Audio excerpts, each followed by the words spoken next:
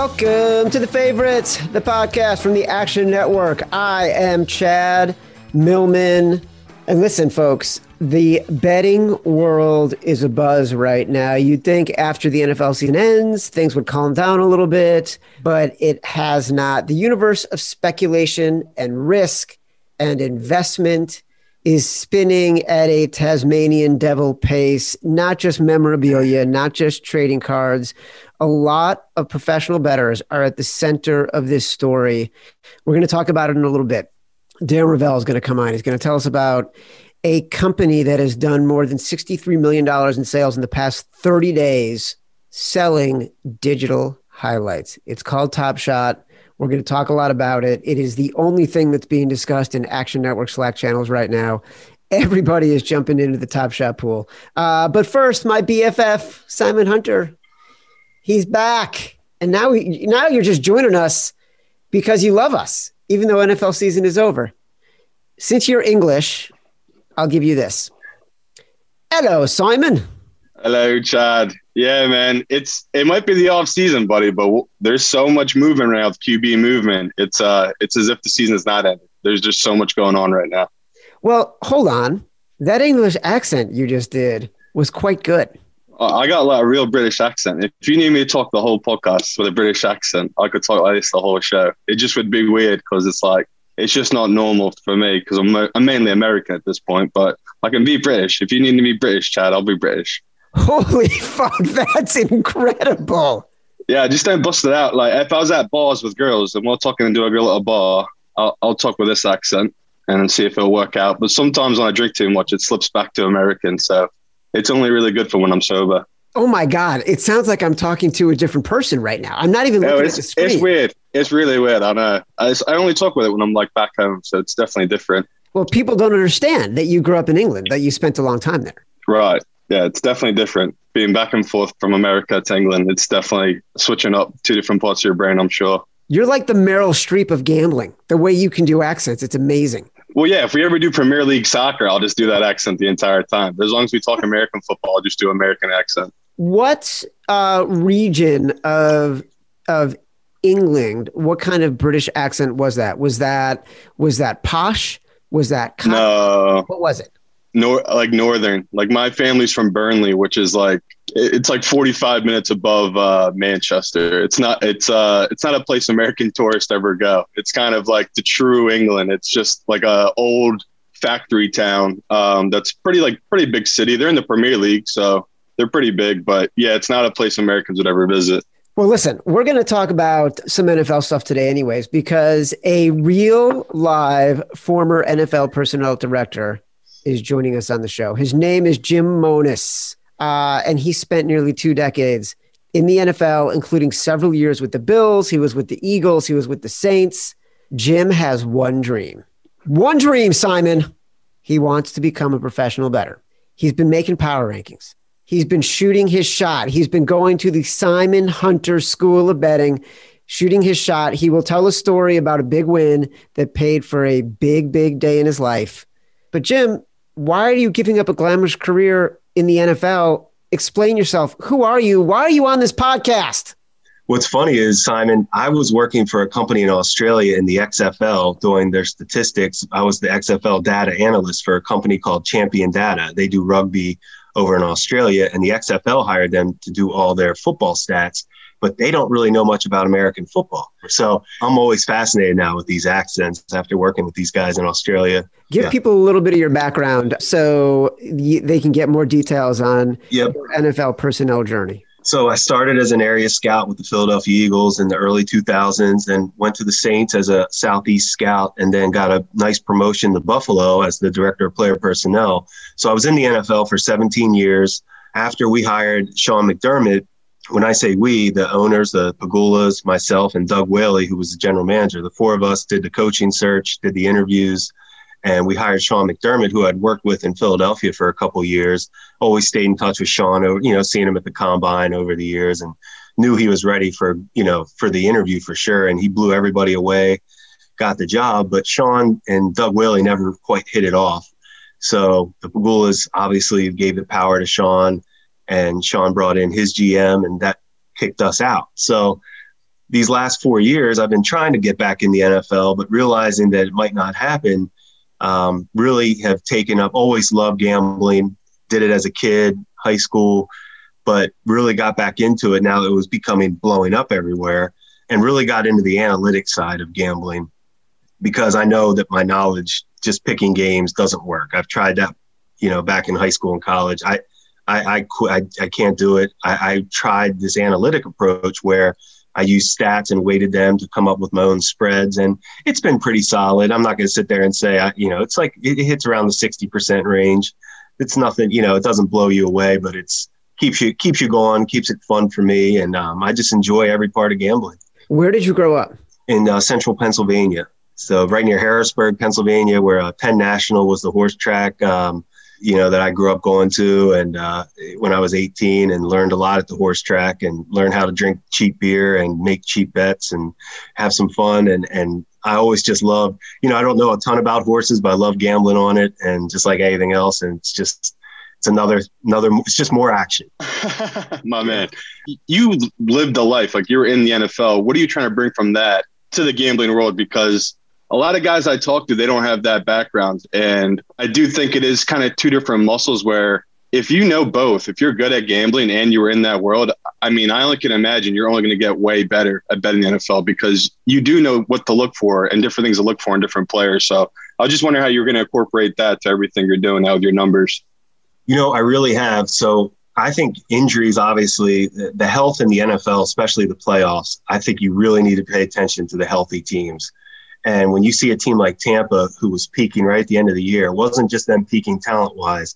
If you looked at their roster, I know their safeties were banged up a little bit against Buffalo, but there was a reason they got those guys back. They were preparing to get them back for the Super Bowl. And I just think and you look at the Chiefs, it goes the other way a little bit, where they were losing some guys, especially on up front offensive line, which is a major thing that we know. That backup offensive lineman, there's a big drop off. You can survive some other positions, but offensive tackle, that's one you need to pay attention to. And it showed up. So I think that part of the knowledge of the game helps. But honestly, you can sit there and know all the X's and O's you want and all the personnel you want. But when you put that point spread involved, it brings everybody back on the same playing field. I think you could take Bill Belichick or any of us, and when it comes to gambling, where it humbles you. I really think that. And I think that's why I'm so fascinated with it, because it's not about how much you know. It's really about playing numbers. It really is. When you were a personnel director, I want to pull back for 1 sec. Give me your biggest find, what you are most proud of. Give me your biggest miss. I can't believe we didn't draft this guy. Well, the biggest miss is so easy, and it haunts me every night, but we could have drafted Patrick Mahomes. And the Pegulas wanted to. They made it clear to us that Terry Pegula, the owner, loved Patrick Mahomes, loved him. So when we did all our research and all our studies, our whole scouting staff, our coaching staff, me included, none of us had that conviction on Mahomes that the owner did. And it drives all of us crazy now. And we made that trade with Kansas City, and obviously, with that trade, we got Trey White, and the Bills used that ammo the next year. We were gone, but they used that ammo to go up and get Josh Allen. So it wasn't a complete disastrous trade, but when you look at it, you passed on Michael Jordan pretty much. And that just haunts you as a competitor, as an evaluator. Like, why didn't I see this? You saw the great plays with Mahomes at Texas Tech. You saw all these throws, but you're thinking to yourself, it's the Big 12. Is this really going to translate? Is he really going to be able to run around and throw across his body, throw into coverage, all these crazy throws? And he's doing it. And, it's just a good lesson learned for me, and really has helped me. I've become obsessed with studying quarterbacks now. I watch every NFL game on that NFL Game Pass, have my own grading scale for quarterbacks. And it's really helped me try to find out why I didn't really have the conviction on Mahomes that Terry Pegula had. And best find, that best find thing's a tricky one, because I don't like to say, like, as a staff, you make decisions together. I thought we made a nice pick the 1 year with Ron Darby, the defensive back. We didn't have a first-round pick. We took Darby in the second round, and he was a really good corner and still playing well for Washington. I thought that was a solid pick. Matt Milano was a linebacker we drafted in our last draft, and Deion Dawkins, a tackle from Temple. I thought those were some underrated picks we made in our last draft that, those guys are good players for Buffalo. So, players like that are fun. Simon and I can tell you right now that Patrick Mahomes making those ridiculous passes, even the ones that were incomplete, were gut-wrenchingly painful because we both had over 4.5 sacks in the Super Bowl. And how many times did he come close to getting sacked and get out of it? Simon, that was disgusting what happened to us in that game. For sure. And I wouldn't beat myself up too much about not getting Mahomes. Literally, we see teams giving out first-round picks for offensive linemen, for cornerbacks. Did any team trade up 2 first-round picks or 3 first-round picks to go get this kid in the top 2 picks? No, I think 31 other teams were in the same position as you, is that you really never know. Because I'm right there with you. I scout quarterbacks. I think that D-line, offensive line, these are some of the most important positions in football. And I love watching film on guys, especially coming up to the draft. And I remember watching this kid's tape and thinking, man, he looks all right, but does he have the body? Can this kid take hits? I mean, he looked like he weighed 140 pounds in college. And sure enough, man, he's really changed NFL. So I wouldn't beat myself up too much about that. But I think you're dead on, man, about that's why I was asking the question about what you're bringing from NFL, because I think a lot of it goes into the numbers. And that's good that you're taking that into account, because the spread is just a game changer where you're literally trying to find a half point of value. I mean, Chad, we can't tell you, we lost $1 million this year because 3 different games were decided by half a point. So it's one of those where you really do. You need to really dive into the numbers, because that's, if you're going to make money in this business, that's where you make the money, looking at the numbers. And I don't know how you feel, Simon and Chad, about this, but the NFL, the money line parlays, I think, are just out there to be had. I mean, I think anybody can beat anybody really in the NFL. Now, I know obviously there's some gaps, there's some weeks, but you can't be afraid to throw down those money line parlays and taking those odds, because underdog, I mean, anybody can beat anybody. Well, look, number one, let's be clear. While Jim beats himself up over Patrick Mahomes, there is one GM who did trade up to get a quarterback in that draft. He traded up to get Mitch Trubisky. A friend of mine, I worked with Ryan in New Orleans for years. I feel for him. I know he probably thinks about it just like I do. And Simon, that was nice of you to say what you said too, because you're right. I mean, technically, Myles Garrett was the first pick of that draft, and that was a bad pick. I mean, it should have been Mahomes number 1, and Sean Watson should have been clear-cut number 2. So I do agree with you that the whole NFL misevaluated those quarterbacks. But I can't imagine. I know Ryan. I know they're sweating bullets in Chicago. I don't. If they didn't sneak in this year, I don't think they were going to survive. But somehow they're getting another chance, and I'd like another chance too sometime. But in the meantime, let's have some fun. How hard is it to get back in? It's tricky when you put. I have 17 years in, so do you want to be an area scout again? Well, do teams want to pay you the salary that you kind of are at 17 years in, or do you want to get a young kid out of college because a little cheaper, and how that goes. And so that is tricky to get back in. It's a who business, just like anything else. So you evaluate, you can use some of the stuff that for betting, but like you said, the number sort of changes and it levels the playing field for everybody. So how much can you sort of, when you're doing your system, how much do you have to pull back on the bias you may have from what you know about players on the field and what you know about evaluating players? It's so hard.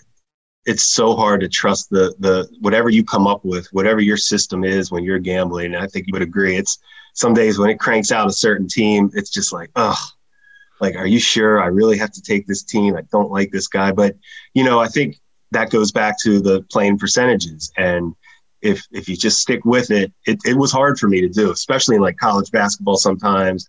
You're just blind, you're just going in blind. It's not like I watch all these teams, but it's been helpful for me, and it's really been good in basketball as well as football. Well, explain the basketball. Like, what are you doing there? How are you basketball? numbers? So what I do is just rank, I came out, talked to some of my friends who are Division I college head coaches and just kind of talk to them about what stats they find important that correlate to the good teams. And then I looked at it and started paying attention to their rankings.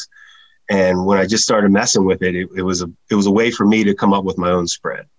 And it's almost, it's pretty accurate. Like today, I didn't really have any that jump out. There's really no strong college basketball plays for me today.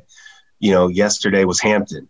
Well, they laid an egg. They're getting, it started off, I grabbed it early in the morning at 5.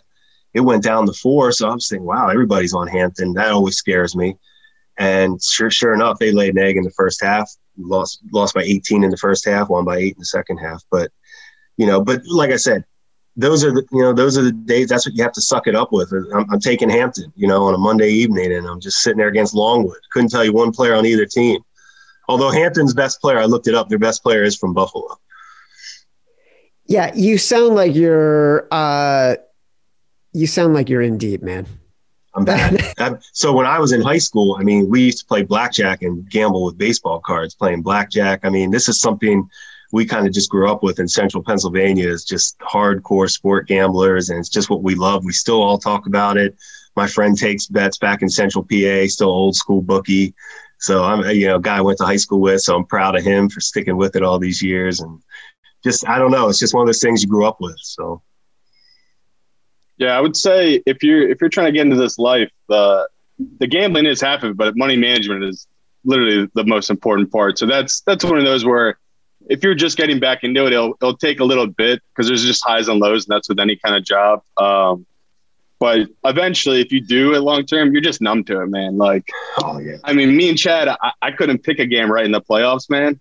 But like I nailed the Super Bowl dead on, and that's one of those where it's like I had to keep trusting my system, keep trusting myself, because if it's the minute you try to switch it up, that's when it catches up to you. So it's definitely a grind. Well, look, that's what happened to us all year, and this actually could be. There might be some parallels to scouting and player personnel, in that you have certain beliefs, and you've got to abide by those beliefs. And if things don't work out, if you miss the Patrick Mahomes, if you miss somebody else along the way, do you all of a sudden throw the baby out with the bathwater because you made a bad decision? All year, Simon and I were making bad decisions because we weren't trusting our eyes, and we were following our eyes, not trusting our numbers, and looking at what was happening on the field, especially earlier in the year.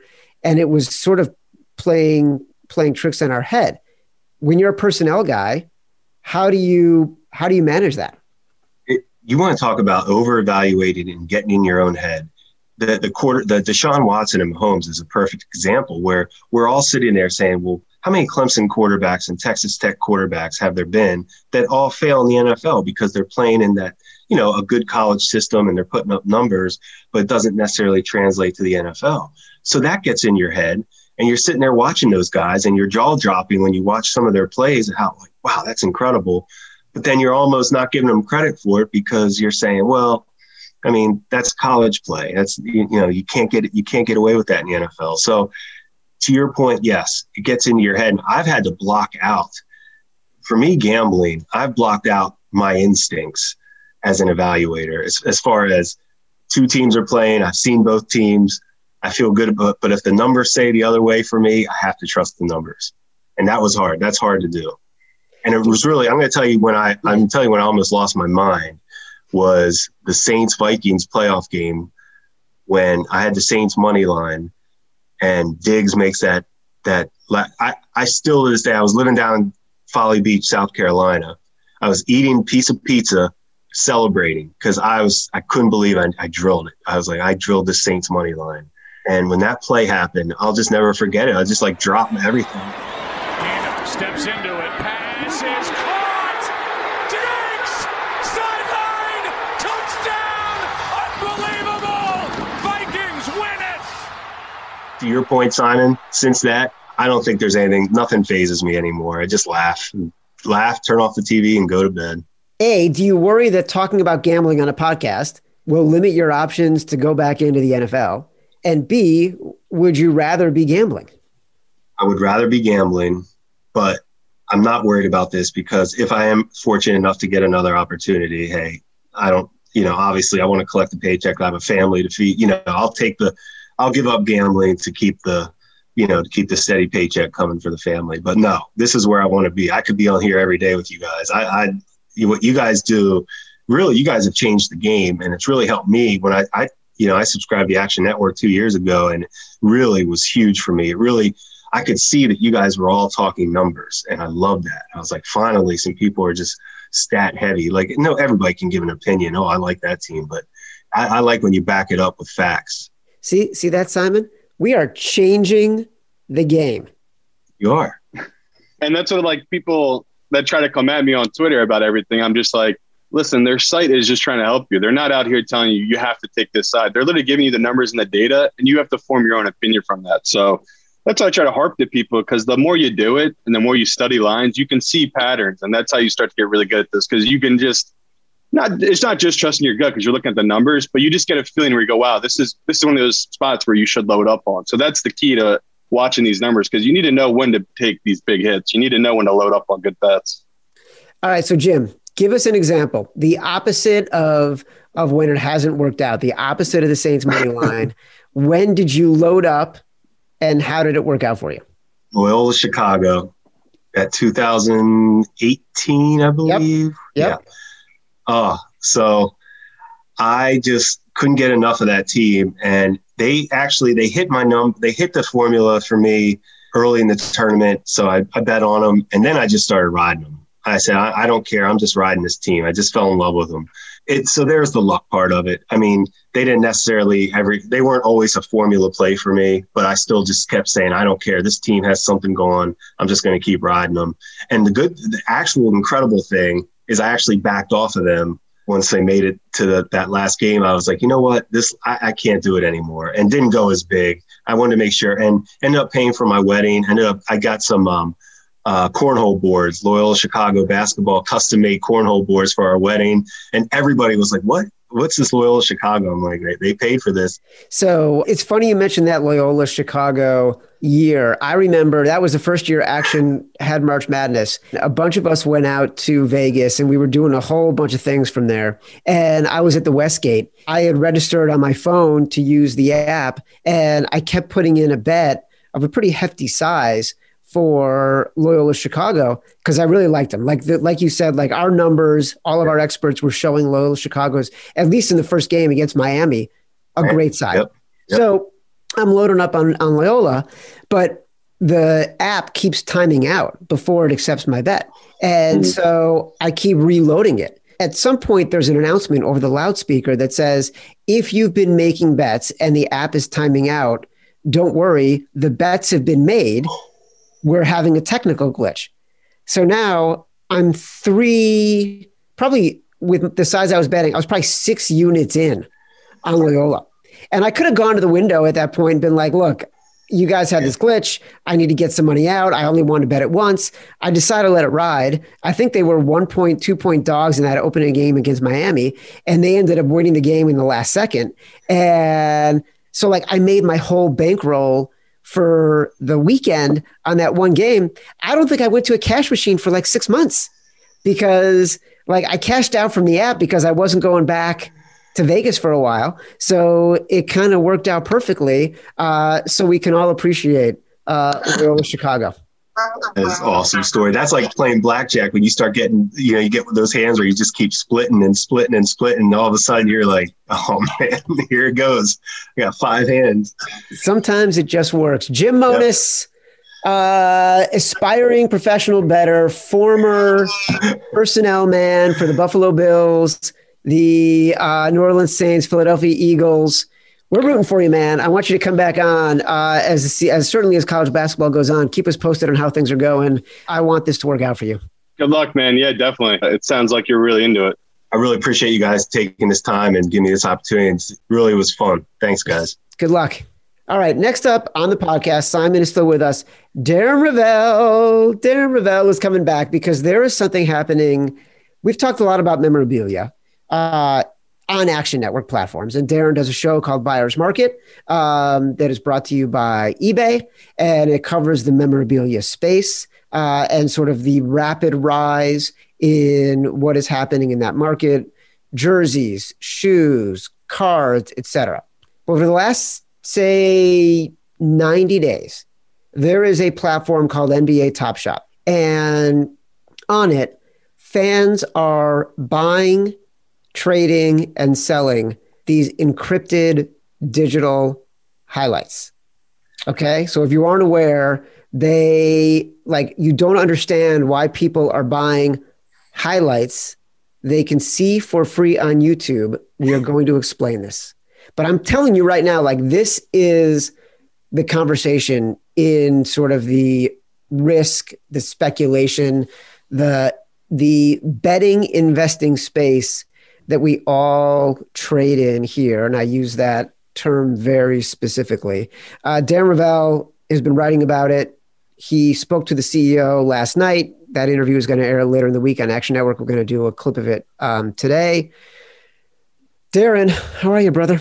This is all part of one thing, which is the crypto conversation, people not wanting to invest in mutual funds like their parents have at 5% a year, wanting to invest passionately about something they care about, plus the gambling element. That was not just my quote. That was a quote from Ross Hoffman, who just became president of Golden Auctions with the Chernin Group, parent company, or one of the investors of the Action Network, investing in Golden Auctions and putting $40 million in. This is the same thing with NBA Top Shot. In my 20 years of reporting, I have never gotten as many questions about one thing in such a short period of time than I have gotten over NBA Top Shot. In fact, I got 3 calls today. What is this? Explain it to me. Why do I have to get into it?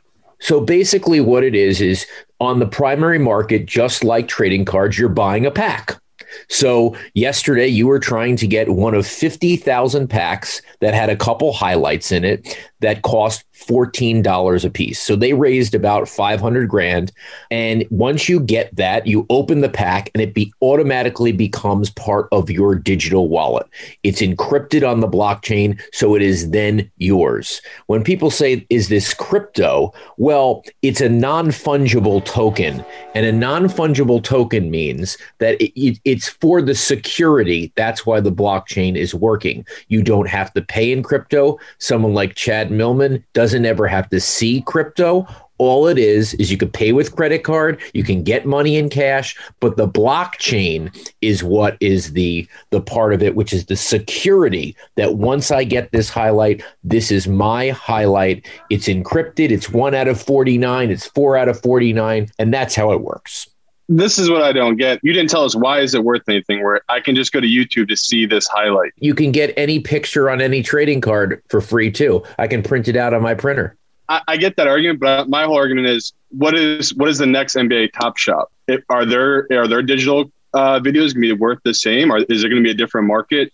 Because right now I get it. They're the only ones doing this. There's going to be 3 more of these things are going to pop up in the next year or two. So that's what I'm just trying to understand. These people are paying like $50,000 for these highlights right now, which is pretty crazy in itself. And the market dictates what something's worth. Whatever someone's willing to pay for something, that's what it's worth. I get that whole point. I just don't get the longevity of it. I don't get these people are paying $50K. You're telling me this guy is going to be able to sell this for $100K next year? Like, what is the longevity of these things they're buying? So this has been helped by what has happened in trading cards. People have bought cards, right? And they have had them stored away somewhere else. PWCC, this company says, okay, you have the card, you're going to store it in our vault. You won't have to pay the taxes because it's in one of the 5 states that you don't have to pay the taxes with. And so you own it digitally, even though it's a physical card. So that has kind of helped this along. You do not own any of the rights to the actual highlight, just to make that very clear. They explain their relationship with that. This is a Top Shot, which is Dapper Labs is the company. They came up with their own blockchain called Flow. They have an exclusive relationship with the NBA. The NBA can end that relationship at any time, I believe, but whatever has been distributed out is on the blockchain. In other words, no one can take, at least what they've explained, no one can take away what you bought, even if they have a relationship with another company that comes up with one of these non-fungible tokens, NFTs. Like me and you, Darren, right when we got off this phone call, let's me and you make a digital market where we take vintage NBA moments from the 70s, the 60s, and the 80s. And we make our own little company right now and start selling those moments. But we can't because we don't have the rights. And that's what I mean, though, is how, as soon as the NBA says, okay, let's let it be a free market and let everyone do this, and we'll let them pay us for these rights to these different things. When is that going to happen? That's just going to take down this whole thing. Because that's what This is the whole argument, Simon, with a nascent market. Like when something's coming out, how will it develop, right? We're not really sure. But what I do know right now is just like trading cards, the NBA licenses it. The NBA decides to cut their own highlight, and then they give it to Top Shot. Now, Top Shot's only been able to do 1920 season and 2021 season, with the exception of one. They did a flashback pack, which was 2013. In fact, I asked Rohan Gergozlu, who's the CEO of Dapper Labs, the parent company of NBA Top Shot, about that exact thing. Are you looking for great past highlights? Can that be introduced as part of this deal? It can, absolutely. It's definitely part of the deal. But the idea is it would be super easy for us to take the most iconic moments in history and sort of turn them into collectibles and sell them. We wanted to first start with, what about everyday games? What about what's happening right now? Can we extract the most iconic moments there? Because that's actually a much richer field, and it sort of happens all the time. But we don't want to do the things we know will appeal to 1 billion NBA fans until we can handle 1 billion NBA fans. That's really the mindset. Is we do want to have some awesome content for beta users, but the kinds of things you're sort of talking about, at minimum 6 months away, probably longer. Part of me says some of these highlights aren't that good. Like, what are we buying, right? Like, if you were to tell me I got 1 of 49 of the Jordan dunk from the 1988 All-Star Game dunk contest, I'd be like, okay, but you're paying $5,000 for a layup by LaMelo Ball in his debut. Like, so that's to me, that's an interesting one. Right. Last night I went on. I'm looking for stuff to buy. What I'm seeing here is an Eric Paschall jumper. Here is a De'Aaron Fox layup. And I'm like, and then people are trying to sell them for $225 to $970. There doesn't seem to be any logic or value in the market. Like, Chad, we come at a time where people just took a blank vessel of a company like GameStop. They said, let's take the dingiest company that has popcorn stains on its carpet from 1993. And let's take all these dingy companies and let's fill up this vessel and pretend like it's a legit company. So when you're telling me it doesn't make sense, just realize the stock market for a couple days was taken over on something that completely made no sense. So it's against the background of all this. And I'm not saying I'm a Top Shot proponent. I'm just saying people are going along with this. It's happened at a time when the card companies, when on eBay last night, a Garbage Pail Kid sold for $30,000. There's a lot of people who think a whole lot of stuff doesn't make sense right now. Well, what's amazing is last night, literally, as I'm scrolling through Top Shot and slacking with you and slacking with Justin Fan about this, who know quite a bit, my older son came home. He had gone to the mall because he wanted to get a new controller for one of his video games. The GameStop in the mall no longer existed. It was gone. And like, it's like, this is the world we're living in. And that's what I think is so interesting about the memorabilia and the Top Shot and what you said in the beginning. I don't think it's about people not wanting to invest in their parents' mutual funds. I think it's about a fundamental lack of belief in the value of investing in the stock market by a very specific generation of people who are now, like Simon, getting more and more comfortable with risk and wanting to own that risk and have more control over that risk. I think that's a great point. I think in a lot of sense, we are now a nation of gamblers. If you think about crypto is 24/7. When we gamble, a game ends. There's a win or a loss, and it's finite, and we walk away.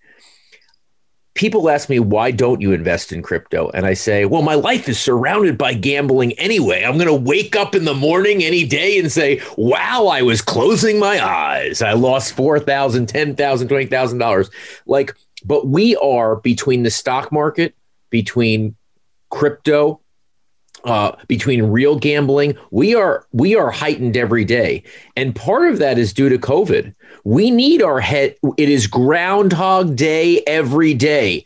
We need our human psyche to get more excited. And we need to create that excitement because we're not traveling. We're not doing anything that previously got our dopamine going. And that's why we are creating for us to be on edge. And it's incredible. And yes, Simon, guess what?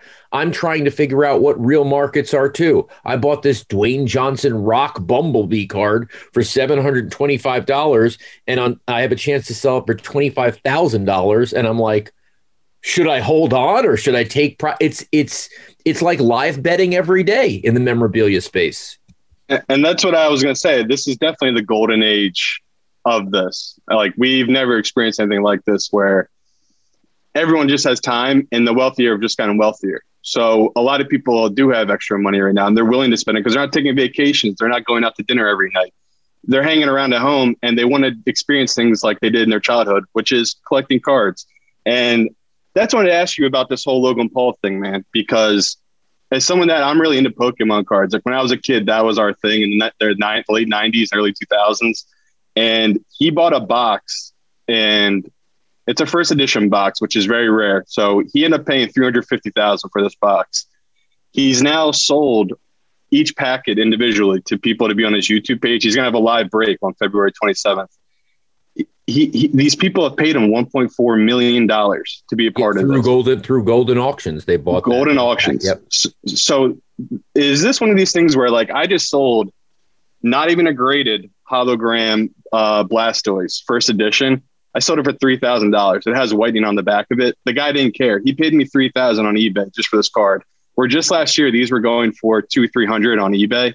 Is this the same thing in Pokemon where it's a boom right now in this whole industry? Let me give you something that I did that was, I was thinking about the value of the cards that are beat up, right? Because you just told me the guy didn't care. I bought 25 of the best cards over the last 50 years in a PSA 1. Okay. The Michael Jordan has a pinhole in it, for God's sakes. It's as Chad would say, it's gross. Okay. I paid I'm like, I can't believe I'm paying $1,650 for a Michael Jordan with a pinhole and like maybe a water stain on it. I have no idea where this has been. On Thursday, a PSA 1 record is going to be set for the Jordan. I think it's going to be about $5,000, which means the cheapest Jordan you can get, 86 Jordan rookie, is going to be $5,000. So it's happening everywhere. Pokemon just hits it in a different place but Pokemon, remember, the people who get excited about Pokemon are 25 to 35. The people who get excited for Jordan are 35 to 50. And those people have more money. So it's kind of happening at a greater scale, but we're just coming into money. And this time I can't even, when I first said to Chad, I'm going to cover, memorabilia for us because I love it. I have a collection. I had no idea that I'd have to have 200 hearts on eBay so I could follow all this. And that since most of these auctions are ending at 11:59, I'd be up. I have like a Monday Night Football game every night, just following this on. I can't go to sleep because I need to report at midnight, which is when a lot of these close, what the hell's going on. That's where all the energy is. So I couldn't even imagine this market in a million years, but it's so exciting. I think it has such a parallel to gambling. It's almost like being a live bettor. And I do think that you said the rich are getting richer. You can make calls when you don't have money. Like a bettor, you can make calls. If you bought raw Serena Williams 2003 Net Pro cards, one sold for $14,000. You could get it graded, turn it around, and make money. So I think there's opportunity here, and it's definitely an exciting time.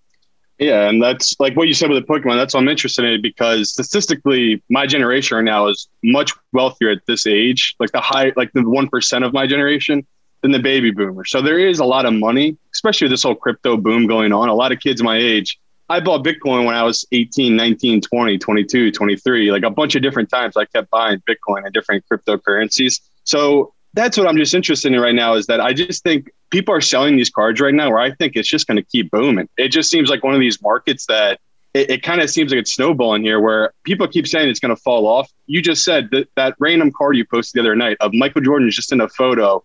I mean, just in a card of a guy dunking the ball that sold for like $1,000. You said it was like $100 just a couple of weeks ago, whatever it was. It's just crazy right now. You thought betting was going to be normalized by legalization.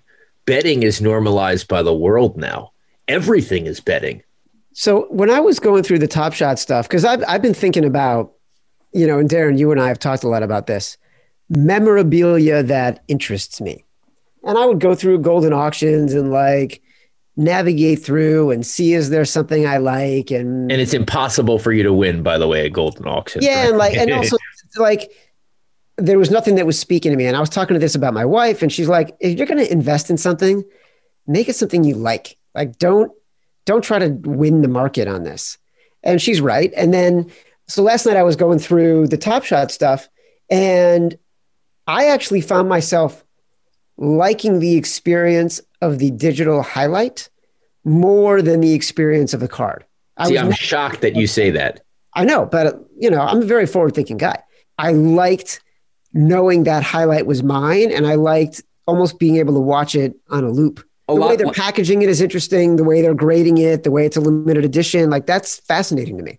Where I kind of lose it is, because I just told you about the actual highlight and whether it's good or not. Where I lose it is when someone says to me, well, it doesn't matter if the highlight's good. It's just an encrypted number. I'm just playing numbers games. It's like, Simon, if someone said to you, like, you don't need to enjoy the sport. Like, what you're doing is you're just playing math. That's all you're doing. Like, and this is what they're telling me, that it's kind of just math. There's only so many LeBrons. This is 1 out of 49 or 1 out of 200. And it doesn't matter if LeBron's blocking or dunking the ball. It's just, this is a cosmic, and this is 1 out of 49, and this is 1 out of 249. And that, to me, that's as a collector, it's a little bit harder not to look at the beauty of something. Right. And that's why, like, I might sound old here, but I love having the cards. Like, I literally have a lockbox where I keep my baseball cards. I have some old NBA cards, and I have my Pokemon cards. Like, I have a Charizard first edition. Some of them are selling right now for $250,000. Now, mine's not graded because I'm too scared to send it in the mail to PSA. But it's one of those where I don't know what the market is, but I love that I can go there and I open up this lockbox and I take out this card and I look at it, where I know these people, they love to go on their phones and they can just look at their highlights all the time. But it's just different. I don't know. I just think I'm in on it. Like, I bought Top Shots because I don't want to miss the wave. It's the same with crypto. I didn't understand what the hell I was doing. I bought Bitcoin. I was just trying to ride the wave because people were just like, hey, man, it's a $200 investment right now in a Bitcoin. Why not just buy it? So I said, why the hell not? You're right. And that's one of those things where that's why this Top Shot, you don't know if it's viable yet. I don't know. A lot of people talking about don't know. But it's one of those where if you're getting in on these $14 packs and you can sell one card for $1,600, why not? If you got nothing to do at night, hop on Top Shot and buy these cards. That's why, like, people are getting upset at these people because they're talking about it so much. I think they're just excited, and it's an exciting new thing. So I'm in on the no Top doubt Shot. About the excitement. $63 million has been traded on the marketplace in the last 30 days, which is amazing. Now, they have a lot of kinks. Our story on the Action Network and our interview will talk about those, including, that the CEO owns $5 million worth of Top Shots, and whether that's a conflict or not, and how he plans to maybe, get out of it, and whether there's pressure there. They have problems moving money because the head of product was also the head of fraud. I mean, this is a small company. Okay. And then I would just go back to you saying, like, if you think that the reaction, people have to decide whether in the digital world, their reaction to all the digital is to go more digital or to go physical. For me, it's to go physical. If I have a Martin Luther King autograph and it's Martin Luther King Day and I'm on the Zoom with my daughter and I show people the Martin Luther King autograph and the kids are like, oh my God, is that paper from 1963? Like, I wouldn't have ever said the paper. We say, is that a Martin Luther King autograph? But they were attached to the paper because they wanted it. Their lives are so digital that they're fixated on the paper being that old. And to me, that said, I do think that even kids are going to value the physical as their lives become more and more digital. I think that's interesting. I love this Top Shot conversation. I love this memorabilia conversation. We're obviously going to be doing more of it. Darren, you've been covering it nonstop. We will continue to cover it. Simon, I did not know you could do a British accent as well as you can do. I did not know you collected Pokemon cards. And these are two things that in 2 years of doing this podcast are brand new to me. And for that, I am thankful. I'm literally going to go to my parents' house during this off season. I'm just going to be going through their basement trying to find old Pokemon cards. Cause that's what's been happening is I've been finding these old cards and some of these things are worth a couple $1,000s now. So that's what I've been trying to tell people. I mean, me and you could talk off air, Darren, about it, but I would love to do a pack break with you or whatever. Cause I have unopened packs and different things that of Pokemon that people are just really into it right now. I just know that you love trade memorabilia. Yeah, and I would say for people, don't keep saying it's going to go up and up and up and up. That's always a dangerous statement. If you can take money off the table, whether you want it to reinvest in something that you think might be safer or a better investment, do it. Just because the whole up and up and up and it's an alternative asset class and more people are getting into it, well, things are going to shift around. One day people will care about a Dwayne Johnson card and one day they won't. And one day they'll care that there's a population of 5 of these random Michael Jordan cards that you've never seen. And one day they'll be like, nope. So that's also a very interesting part of covering this all. All right, boys. Simon Hunter, Darren Rovell. That's a great conversation about Top Shot, about memorabilia. Like I said, we'll be doing more and more of it. Fascinating markets, fascinating way to think about gambling and risk and speculation. I'm glad we have it. I'm glad it's opening up a whole new world for all of us who are interested in the space. This has been The Favorites from the Action Network. I am Chad Millman for Simon Hunter, for Darren Rovell. Download the podcast from Apple Podcasts, from Spotify, wherever you get your podcasts. Until next time, love you.